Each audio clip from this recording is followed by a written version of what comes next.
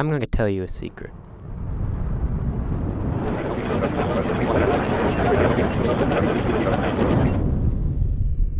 Did you catch that? No, probably not. And noise pollution is the reason. We often get distracted by noise in the background and ignore the things in the foreground. This is noise pollution.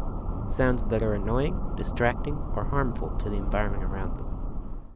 Noise pollution affects us in ways we don't immediately notice. Sometimes it will simply blow out your eardrums, but usually the effects are more subtle.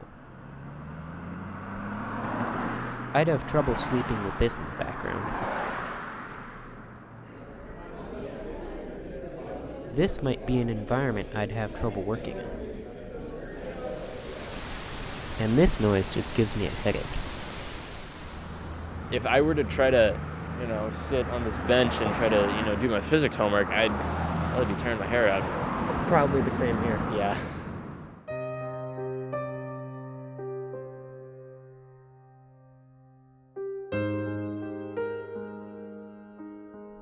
Not all noises are annoying.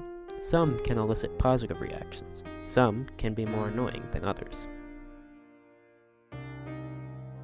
The noise that keeps going on and on, you keep thinking it's going to stop, and it doesn't, and you keep thinking about it more and more. The sudden loud noise is very startling. They're both kind of equally annoying in different ways. Birds like these are the opposite of noise pollution for me. I love birds, but often their cheerful chirping and warbling can be cut short by noise pollution. Noise is kind of like light pollution, we don't see the stars anymore in the city, and the same thing is true of noise because we have a lot of car noise, a lot of truck noise, all this city noise. We don't hear birds, we don't hear the wind, we don't hear lots of more natural things. We've lost something. All that noise can have bright spots, though. Have you ever heard John Cage's 4 minutes and 33 seconds? I'll play a clip for you.